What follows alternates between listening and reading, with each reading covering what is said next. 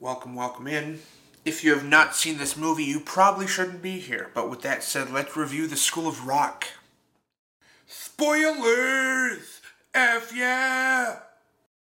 School of Rock, 2003, directed by Richard Linklater, who is a director I will be reviewing more in the future.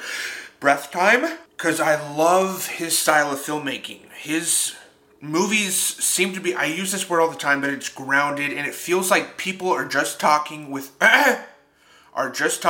no script. That's the best thing about it, though, is that there is a script, and it's very methodically planned out to a cup of tea. I will be talking about, I'm going to make an hour-long video on his Before trilogy. Before Sunset, stop. Before Sunrise, Before Sunset, because that's how that works. And then Before Midnight. That's the thing, is that there's so many movies that I want to review, but I don't feel like people have seen them. So I don't know that the review would do any good. But I should do it. I should do it for me. So I'm going to ask that you guys go and you sign up for Stars, okay? Sign up for Stars for a week. I don't necessarily recommend Stars because there is a section that's like, you can probably turn that off. Anyways, sign up for Stars, binge watch this trilogy, this Before trilogy, in a week, turn it off, disable. School of Rock. Jack Black plays Dewey Finn, Mike White is Ned Schneebly, Joan Cusack is the principal, Sarah Silverman plays roommate's girlfriend. We open on a dive bar of sorts, and there's a band playing. We can tell immediately Dewey Finn is a handful. The way that he's playing, he's asking the sound guy up, down. But especially when he stage dives into the audience, into a rather empty audience, smacks his face on the ground. The next scene shows his personal life, because that is obviously how his not-so-personal life, his career is going so far. Yeah. Now he's at home, and this resonates at the same frequency as his career because he's mooching off of his roommate. He can't pay rent for a few months. There's nice foreshadowing in here in the discussion when Dewey and Ned are comparing their careers to one another's. Ned is a substitute teacher, and Dewey just likes to rock out a little bit too hard. Ned says, "You wouldn't last a day in my shoes as a sub." That's the movie giving a little, wink, wink, nudge, nudge. Then he gets fired and replaced immediately from the band. He doesn't take too kindly to it. He promises to make his own band and participate in the battle of the bands and start a revolution. The high kick to the cymbal on his way out is always so impressive to me. I don't know how he does that. He can kick higher than he stands, height-wise, which Dewey is the kind of guy that fights the establishment and refuses to sell his guitars and enter into the workforce. It would be like a losing of his soul to do so. He's all rock and roll. He's founded on the anti-establishment, basis, stick it to the man. That's his thing. Which is all what rock and roll is. Anyways, he's home alone and is actually trying to sell his guitars now because he's desperate. Done it. And he answers a call from a principal calling for his roommate, Ned. Dewey accepts the job even though he's not even Ned. He figures it's pretty easy. He shows up to his first day making a pretty bad impression on the principal and the rest of the class. I can quote every line that he says to the kids up there at the front of the class. "We'll start on this crapola tomorrow." "Hey, Freddie Jones, shut up." He's already implementing the anti-establishment mindset by ripping up the stars and demerits chart, wanting everything to be recess. That's all his class is going to be from now on, as he so states, just recess. Great show, by the way. He's even the pen is back from the podcast. He's even the one that's watching the clock. He's the one watching the clock and celebrates with high fives that it's 3:15 or whatever, 3 p.m. Yeah, it strikes at 3 p.m. He's still hell-bent on the band thing, so he tries recruiting his roommate to no avail. It all seems like a childish pipe dream to Ned. The childish aspect of it, though, does help Dewey when he comes across the kids in the music class. He sees that they can all play instruments. The gears start turning. This is his band. He unloads his van full of music equipment, sneaking it into the classroom. He has everything set up for the kids' return from music class. He individually selects a guitar player, drummer, a pianist, bass guitarist, and he jams with them in front of the rest of the class while they wait to be given roles surrounding the band.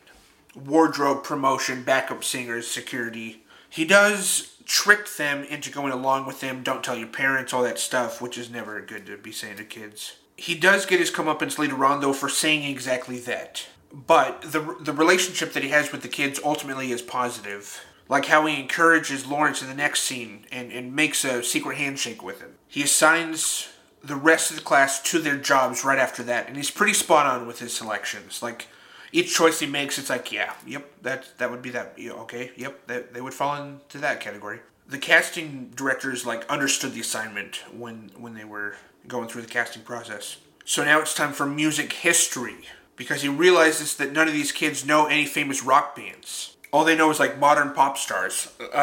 Selena Aguilera or whatever? Justin Timberlake?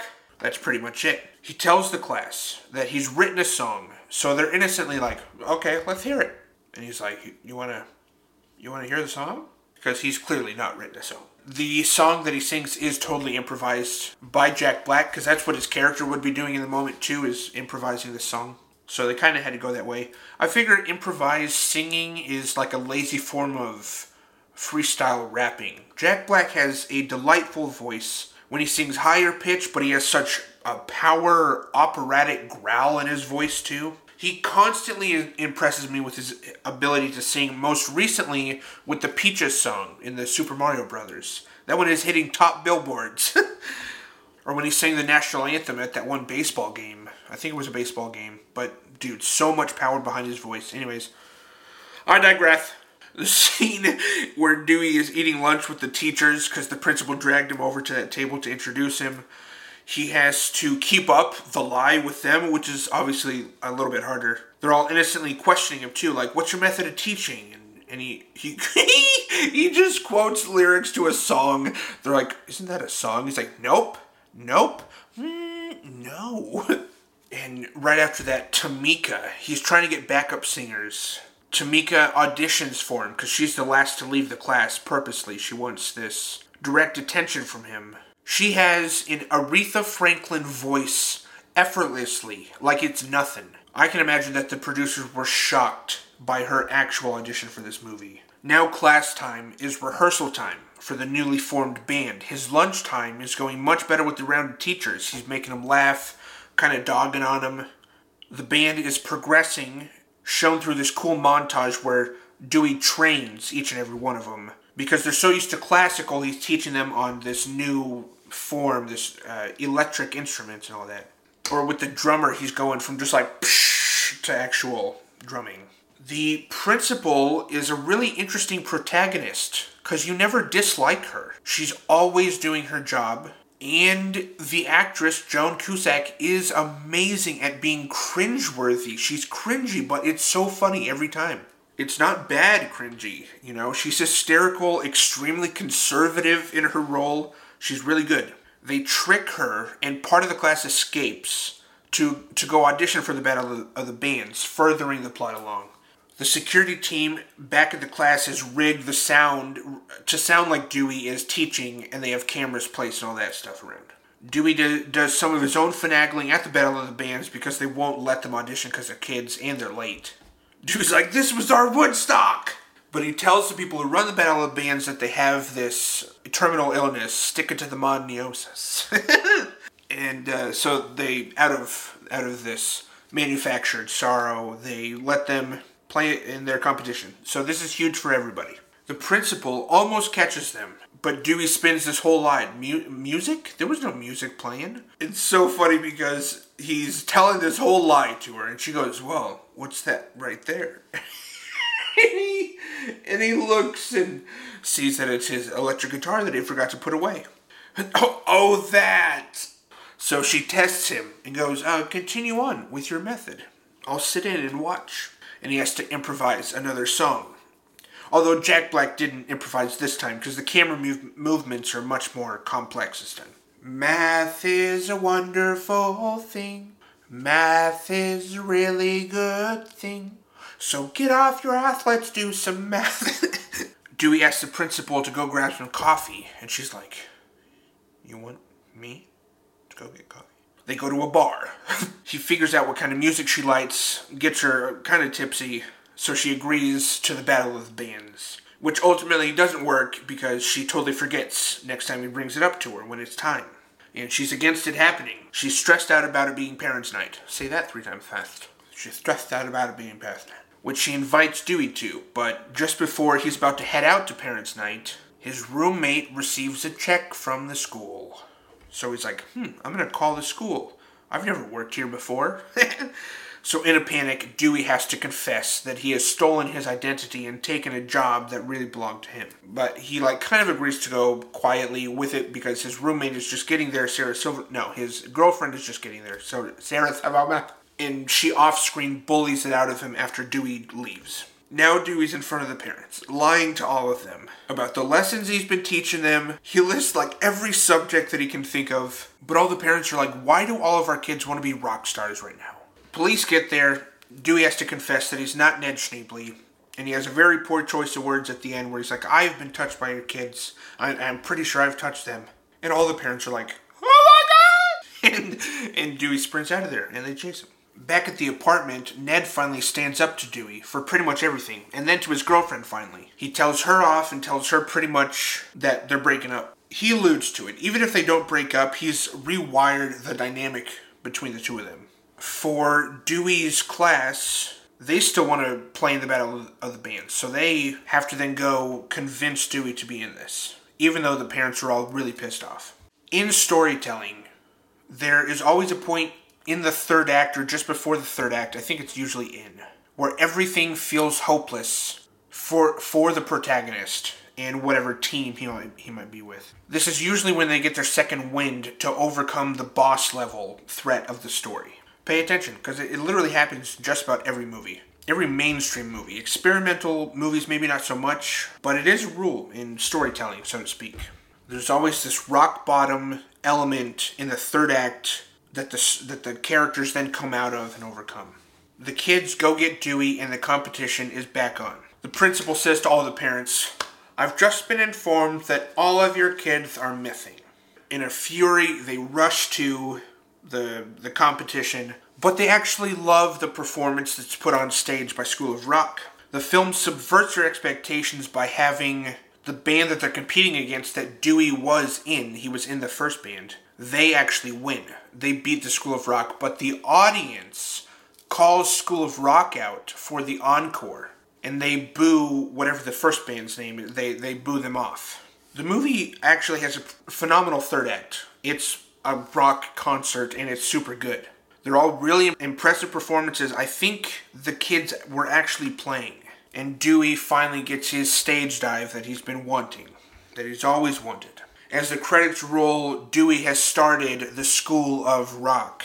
And they have that 6-minute shot of the credits rolling downwards. And Jack Black is even breaking the fourth wall going, look at these credits roll. But he's actually doing it the wrong way. They're actually going the opposite way that he's doing it. It's funny. The camera just moves with them as Jack Black does this whole improvising and interacting with each one of them. It's a great final out of the movie. I figured out that it's been, through Letterboxd, that it's been 40 years since I've seen this movie. And that is a random fact. This movie will always be very special to me. I found out about it in Brazil. I moved to Brazil in 2006, and we started developing friendships with a lot of the missionaries there. And we were at this one missionary's home. His name is Shane Latham. He's got a big old beard, loves anything rock, anything Jack Black. So I did a dance one time. I did a dance where my legs are coming up like this, and I'm doing that. I hadn't seen School of Rock before. I hadn't seen it. And Shane comes up to me and he goes, dude, I saw you doing the Jack Black dance. And I went, what? What are you talking about? He goes, from School of Rock. I went, what? I knew about Nacho Libre because my cousin took me to go see Nacho Libre in 2005 in theaters when that came out. So I was like, what is School of Rock? Which came out before Nacho Libre. And he had the DVD and he let me borrow it. I was like, dude, okay. So I went home, watched it with my family, and we all loved School of Rock. We bought it ourselves and it was on constant repeat in our home. I can quote this entire movie pretty much. Richard Linklater let him own this movie and let him roam free in the screen, which you do with Jack Black. This performance is reminiscent of early 90s Jim Carrey. Definitely some Chris Farley in there. But I seem to always forget how attached to Jack Black I really am. But hopefully you've seen it. Hopefully you like it as much as I do. Because I do. Man, I gotta quit doing that.